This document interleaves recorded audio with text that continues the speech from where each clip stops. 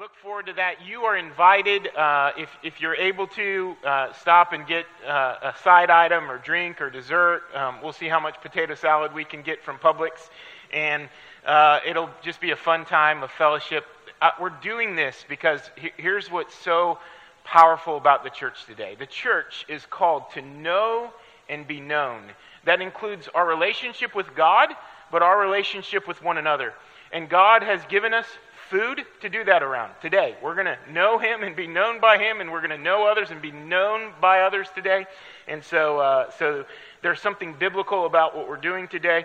Plus, the New Testament says that pork is good, and so kill and eat, and we will do that. And then also, I know we have a few Patriots fans in the house, but go Eagles. We're beginning a series. This is not a brand new series. It's just Hebrews continued. We're continuing in Hebrews chapter 11 today, this wonderful book that points us to the greatness of Christ in all things. And Hebrews chapter 11 brings us into a different element of the book that has been seen, because we've seen that Christ is greater than some of these people who are part of our fathers of faith. But it says that the author of Hebrews says that Christ is greater than Abraham. Christ is greater than Moses. Christ is greater than angels. Christ is greater than the law. Christ is greater than the sacrificial system. And then the next part of Hebrews begins to put all of those things in perspective, because we get a glimpse of who these men and women were and how accurately they were heroes of the faith that pointed to a greater hero. And we have that in these lives that still speak. Even though they're dead and gone, their lives speak to us still today. And why is that? Because they had faith in the Son of God, Jesus Christ. Faith in Christ produces a life that still speaks. And, as I consider this catalog of men and women of the Old Testament that had faith in the coming Messiah, and really what we have here is a eulogy of each of those men and women. And I think about my life, and I think, what would my eulogy say? What would be written even on my tombstone? How would people remember me? And then I also came to mind, as I was thinking about this, there's a man named R.C. Sproul who passed away just last month. A very, very powerful man of God in Orlando. But not only in Orlando, he's mentioned by many as a lion in our midst.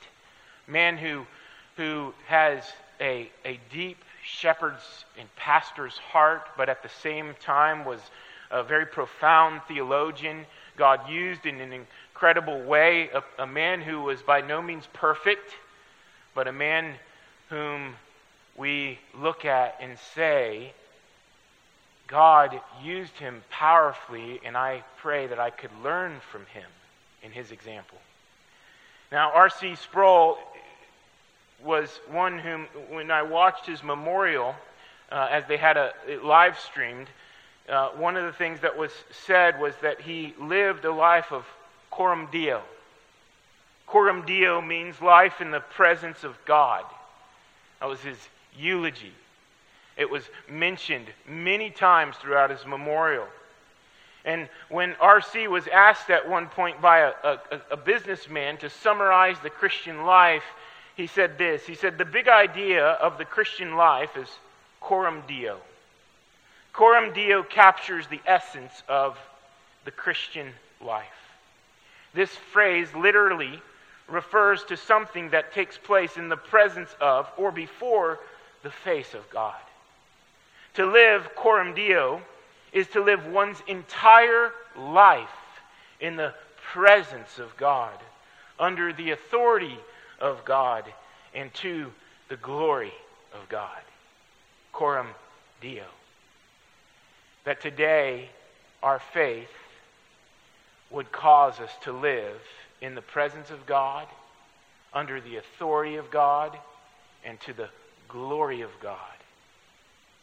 That today the faith that these incredible people that we will talk about and will talk about in the coming weeks would be faith that still speaks, that inspires our hearts to love Jesus more. Hebrews 10:39 says, "We are not those who shrink back and are destroyed, but those who have faith and preserve their souls."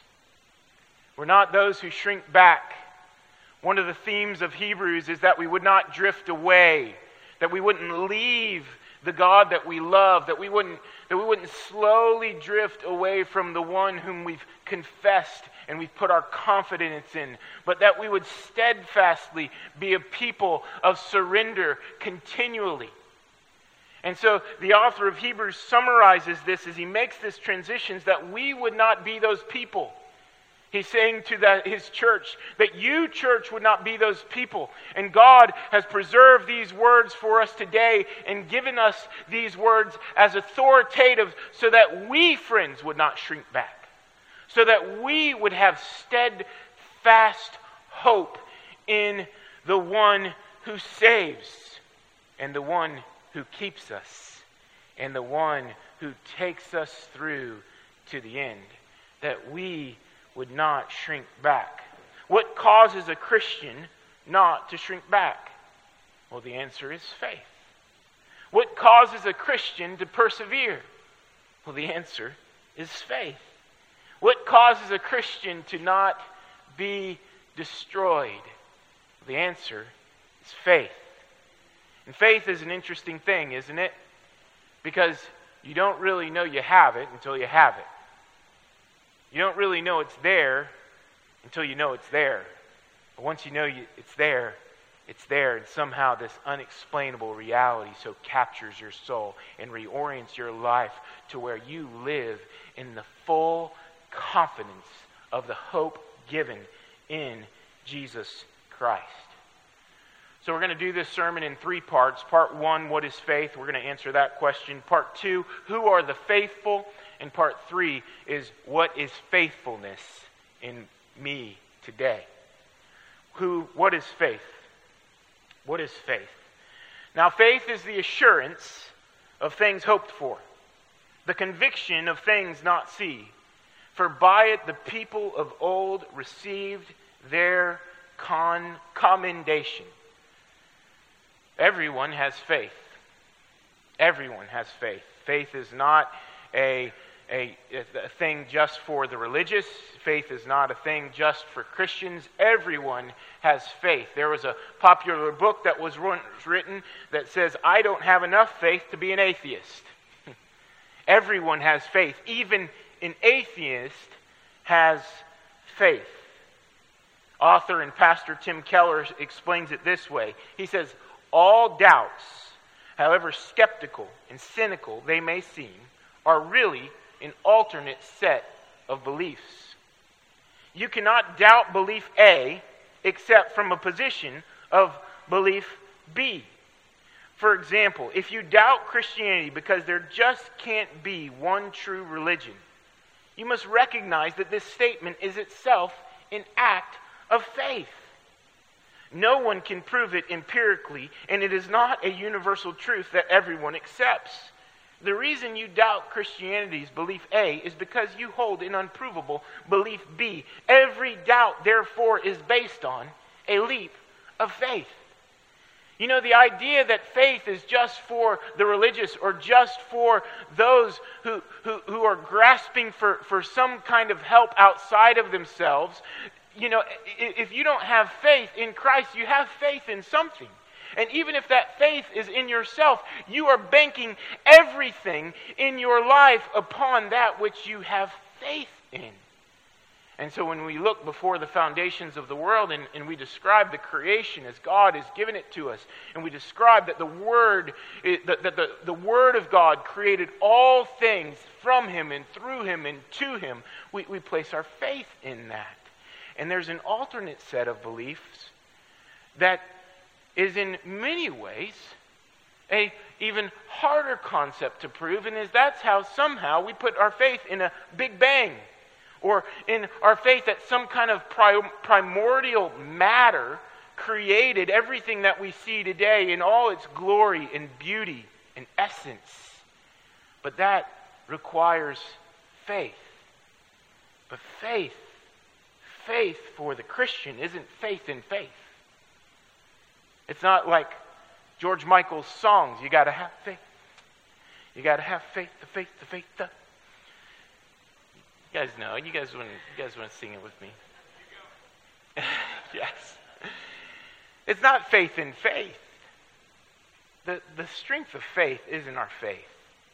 The strength of faith is the object of our faith. And the object of our faith, friends, is rock solid. It's Christ. The object of our faith is the one who made all things visible and invisible. The one whom thrones and powers and rulers and authorities all will at one time bow before him. The object of our faith is the beauty and worth and glory of Christ. And it's that object that compels us to believe, to say, He is real. And for the Christian, listen, He is mine. Like Song of Solomon, I am my beloved's, and He is mine. That the God of the universe is a God who's approachable, He's touchable, He's understandable, He's knowable. He's a God who is lovely and a God who is loving. He's a God who took on flesh to be known by us through His sacrifice on the cross. The strength of Christian faith is Jesus Christ. So what is faith not?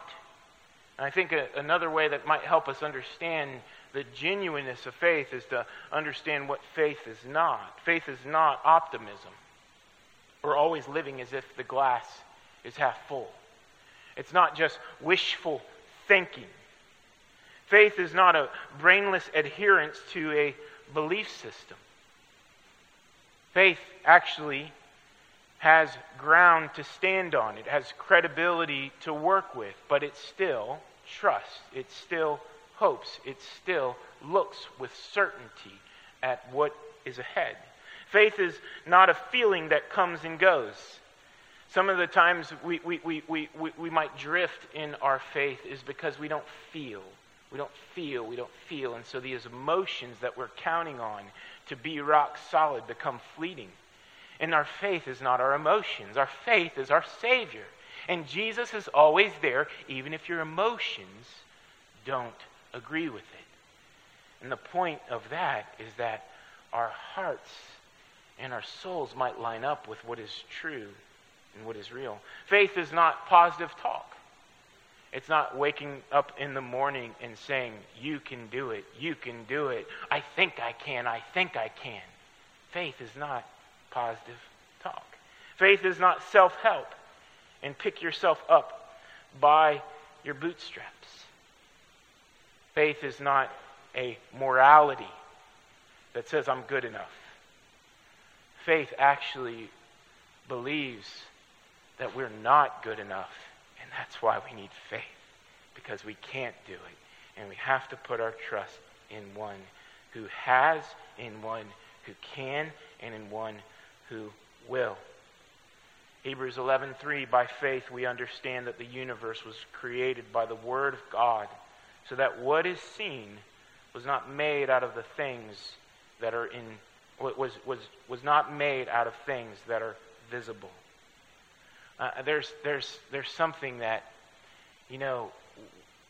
we've all thought is, how in the world did I get here? How in the world is all that we see true? How am I not just some kind of butterfly dreaming that I'm a man? How in the world is this not all some kind of dream or myth that I'm all overwhelmed in? Well, the answer is that God, before the foundations of the world, created the world ex nihilo facto. Something out of nothing. That God made everything that is out of something that was not. Even if you go to the smallest molecule or particle that can be seen by the human eye that might make up the atom or whatever it is. I'm not very scientific in my explanation here. But all I will say is science cannot prove to you what makes up the most minute element ever in this world. Science cannot say what that's made of. So in fact, something is made from nothing. In fact, something is made from what was not and now is.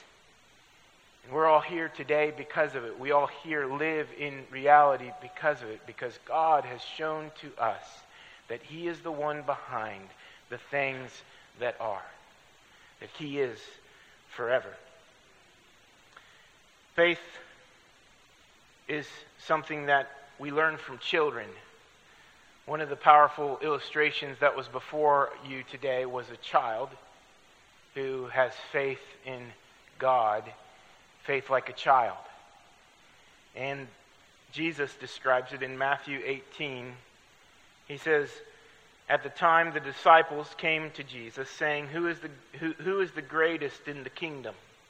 They wanted to know their pecking order in the scope of God's redeeming work. You might remember that the disciples weren't really sure what Jesus Christ was trying to accomplish. They thought that maybe Jesus was trying to take rule again for Israel over Rome. And so if Jesus was the king, then they wanted to have a place next to him in greatness. They wanted to be to his left or to his right. They wanted to be his chief of staff. They wanted to be his foreign ministers. They wanted to have that place of prominence next to him. But a child doesn't care about those things. A child just wants to be next to their mom and dad because they depend on their mom and dad. You all know this because we've all had the opportunity to be children. You don't have to have kids to know this. You just have to be kids to know this. We've all been kids, and God's given us all the opportunity to be children so that we can know what this faith looks like. And it's a faith that says that I have to trust something so that I can continue. So I can have physical care, emotional care. I can be nurtured and loved and comforted. It's something that we don't grow out of. But it's something that if we're not aware, we might forget. And if we forget, we begin to drift away. And Jesus called, in calling to him a child, he put him in the midst of them, and he said, truly I say to you, unless you turn and become like children, you will never enter the kingdom of heaven. Whoever humbles himself like a child is the greatest in the kingdom of heaven. You know, children intuitively understand that there's a world that they don't understand. And they rely upon others to help their worldview formation, their formation of what's right and what's wrong. And we, like children, should look to God for that formation continually. I think the mark of a good parent isn't that that a good parent leads their child to complete independence.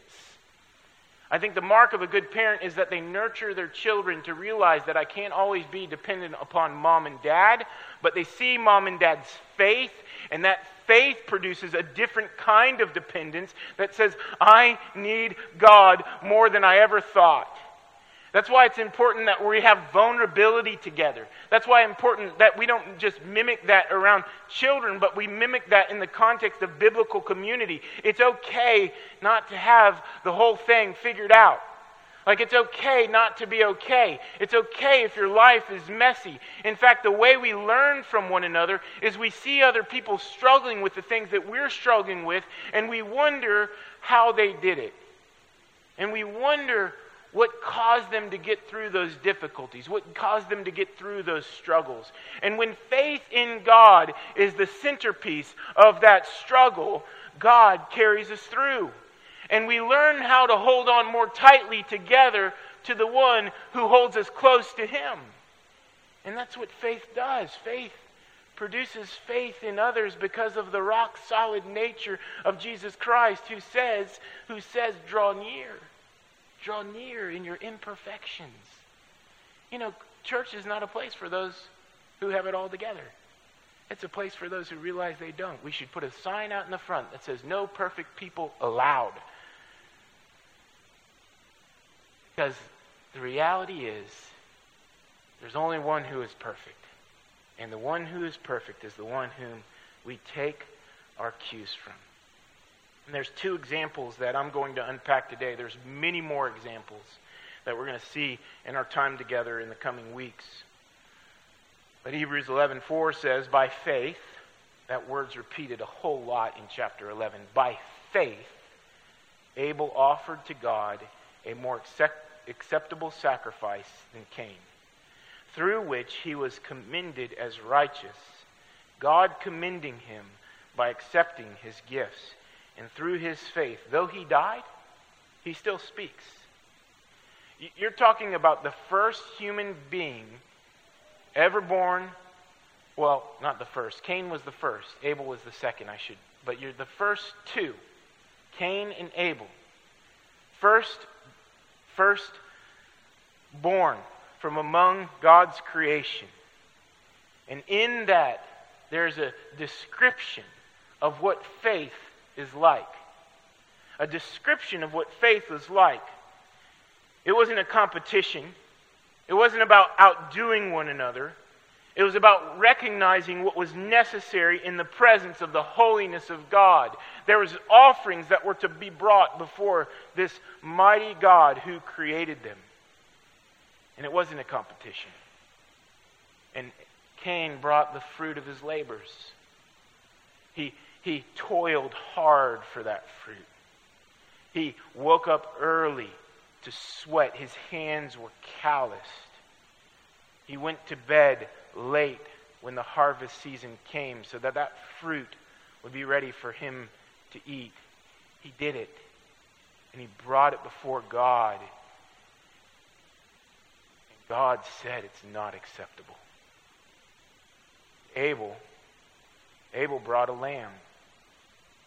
A lamb. You know, with his father and mother, there was an animal that was sacrificed to clothe their nakedness. I gotta believe that he learned something about that. Is that he could not stand before the presence of a holy God with mere fig leaves of his own effort. But he had to stand on the sacrifice of a pure and spotless lamb before the holiness of God. And so Abel's faith is commended as righteous, not because of his efforts, but because of the sacrifice.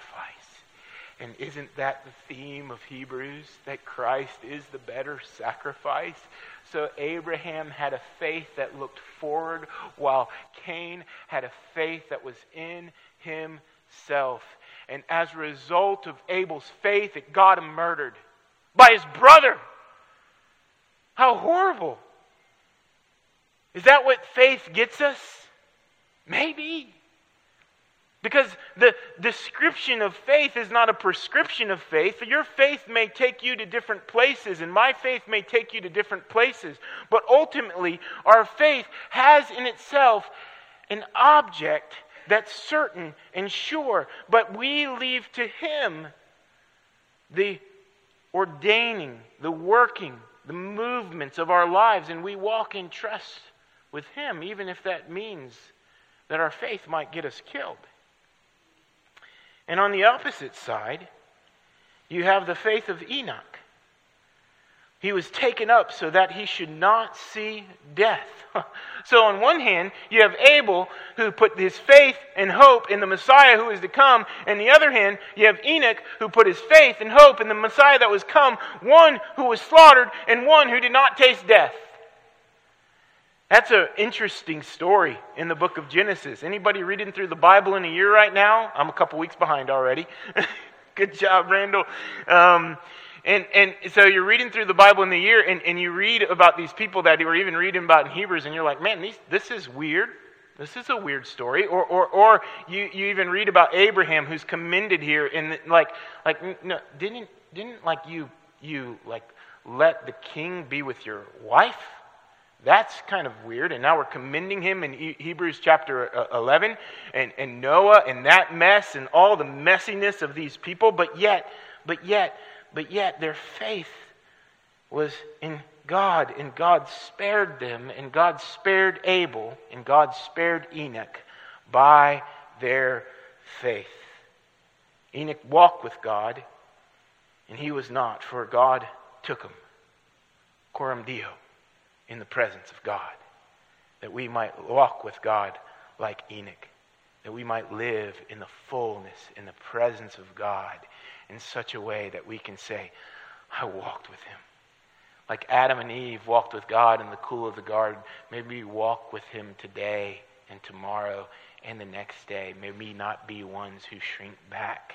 And the answer to being those who do not shrink back is that we would live in the fullness of God's presence forever. That we would just not look forward and say it's coming, but that we would live in it today, again and again and again. So those are the faithful. The next question is what is faithfulness? What is faithfulness? Hebrews 11:6, and without faith it is impossible to please him. For whoever would draw near to God must believe that he exists, that he rewards those who seek him. This word faith occurs 33 times in the book of Hebrews. 33 times. In chapter 11 alone, it occurs 25 times. So, only 8 of the times that that you could find the word faith in Hebrews is outside of chapter 11, but there's something that chapter 11 wants to drive home to us. There's something that the author wants us to know. There's something that God wants us to know, and that faith is the only thing that pleases God. Faith is the only thing that pleases God. Faith is the only thing that pleases God. He repeats himself over and over and over again. By faith, by faith, by faith. You have some jacked up sinners who by faith please God, while at the same time you've got people who have it all together that cause displeasure in God, that cause disgust in God, that stir God's wrath. Because it's only faith that pleases God. Because faith is the reality that I need Jesus. Faith is the reality that the only thing acceptable to God because of my sin is the perfect and finished work of Christ on the cross. And that I have walked in rebellion against God. And that rebellion is not something that I could ever make up for, but one has come to make it up for me. Faith affirms that God loves us. Faith affirms that Christ died for us. Faith affirms that I belong to him. Faith affirms God's existence and that God is knowable, that God is lovable, that God cares, and that God is actively working to make everything sad in this world come untrue. You see, faith looks back at what Christ has done and looks at the story of history and affirms that through the beginning to where we're at now, there's a needle and a thread, and that needle and thread that links it all together is Christ. But faith also looks at the present and says that Christ can work in my heart and life today, Maybe your marriage is falling apart. Maybe you've gone through divorce. Maybe something's not going the way you want it to. Maybe you're praying for a spouse. Maybe you're praying that God would deliver you from a situation at work. Maybe you're praying for God to give you a job. Faith is a present reality that allows us to walk through these things knowing that God's got this and we're going to be okay no matter what. Faith like Abel or faith like Enoch, it's going to be okay. Because at the end of the day, God cares for those who are His and have faith in Him. But faith also looks future and says that Jesus Christ is reorienting the world to Himself. Jesus Christ is mending broken hearts.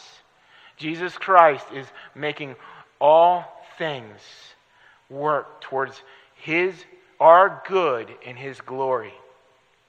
Jesus Christ will rule and reign. He will come back and He will take us with Him. Faith believes that Jesus will deliver us from death for good. Faith believes that Jesus Christ has already defeated death. It's a future hope. A future hope on a rock-solid promise that God has given us. Dietrich Bonhoeffer writes it this way. He said, God does not give us everything we want, but He does fulfill His promises, leading us along the best and straightest paths to Himself. Have you ever looked at someone else's faith and seen something go well for them, and said, I want that? But you didn't look at their faith and say, I want that. You looked at the results of their faith and said, I want that. I've done it. It's this kind of covetousness that's really unholy and that God has to deal with in our hearts. Because faith isn't the same for you and everybody else. The object of our faith is, but what flows from that object is different.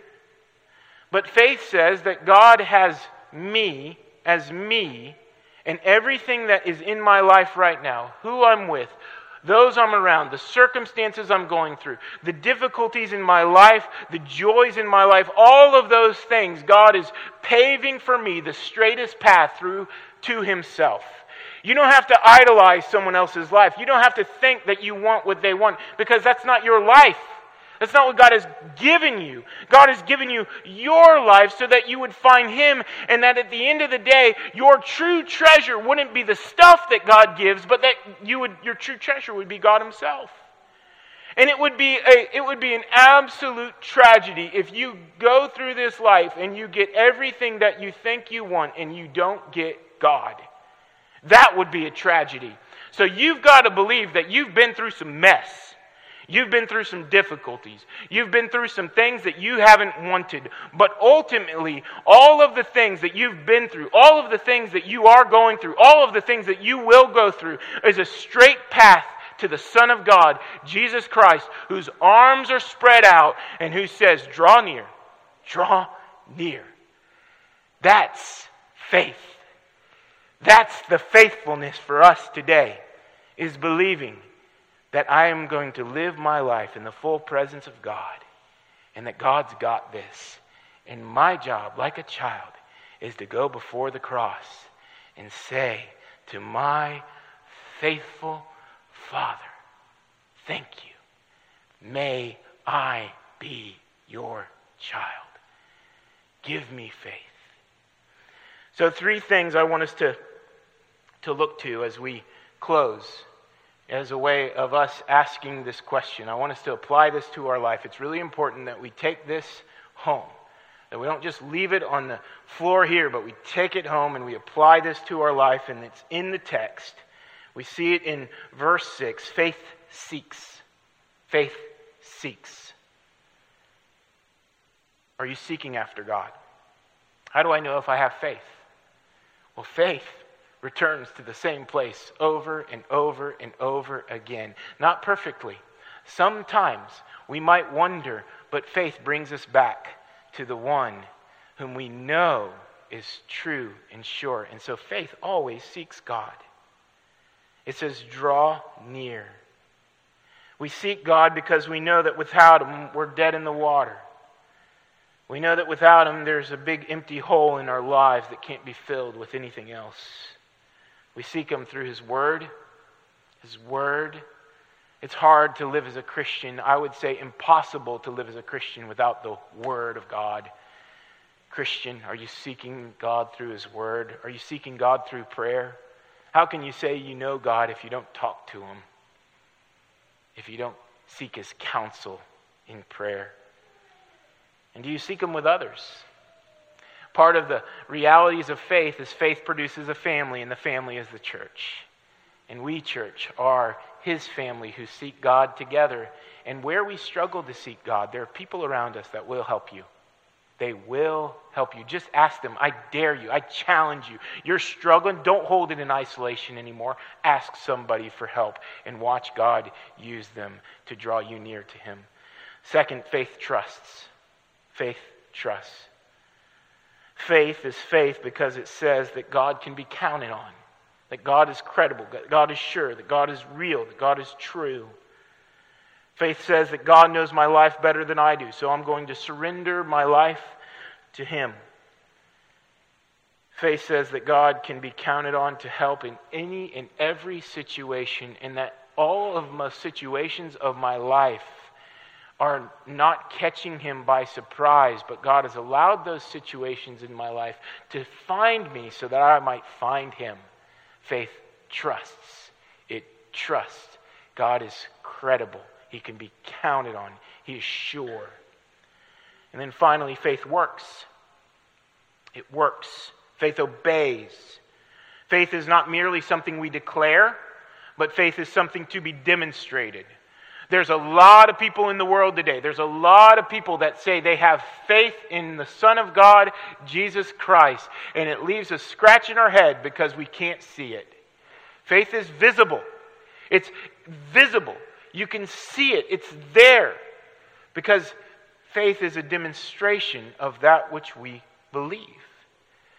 If Christ is the object of our faith, and we are saying to ourselves and to Him and to others that our whole life is counting on Him, then we necessarily obey Him. We do what He says. In the presence of God, under the authority of God, and for the glory of God. All of our life is lived in obedience to Him. And so faith works. It's repentant, not perfect.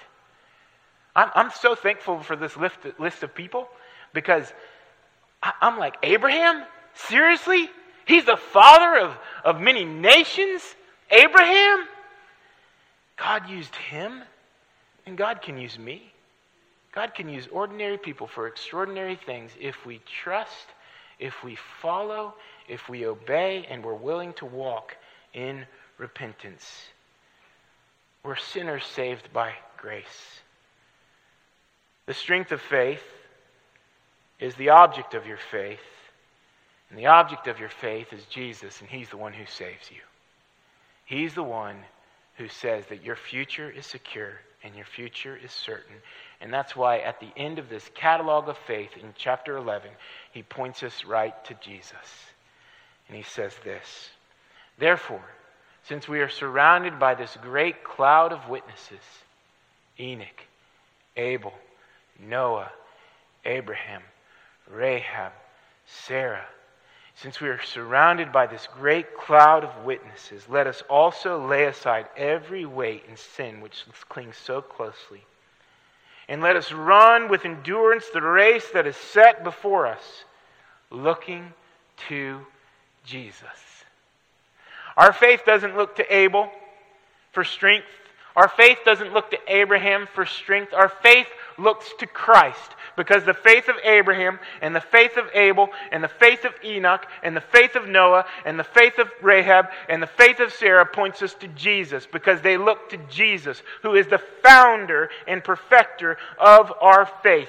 And how do we know that? Because He, for the joy set before Him, endured the cross. And He despised that sin and shame. And He is seated at the right hand of the throne of God, by which the author of Hebrews continues to tell us to draw near, draw near, draw near, so you might find ever-present help in the time of need. Oh, friends, that we would draw near right now to that throne and realize that the object of our faith is right here, right now in our midst. By the presence of His Holy Ghost, He is stirring us up towards Him. Do some business with God right now. Seriously, there's stuff that you need to take to Him. I don't know what yours is. I know what mine is. I got to take it to Him right now. I got to take it before that throne. I got to draw near to Him. Take it there. Join us, church, as we go before Him. We cling to Him. We trust in Him. And we live life in the presence of God, under the authority of God, and for the glory of God, looking to Jesus, coram Deo. He is the author and the perfecter of our faith. Let's pray.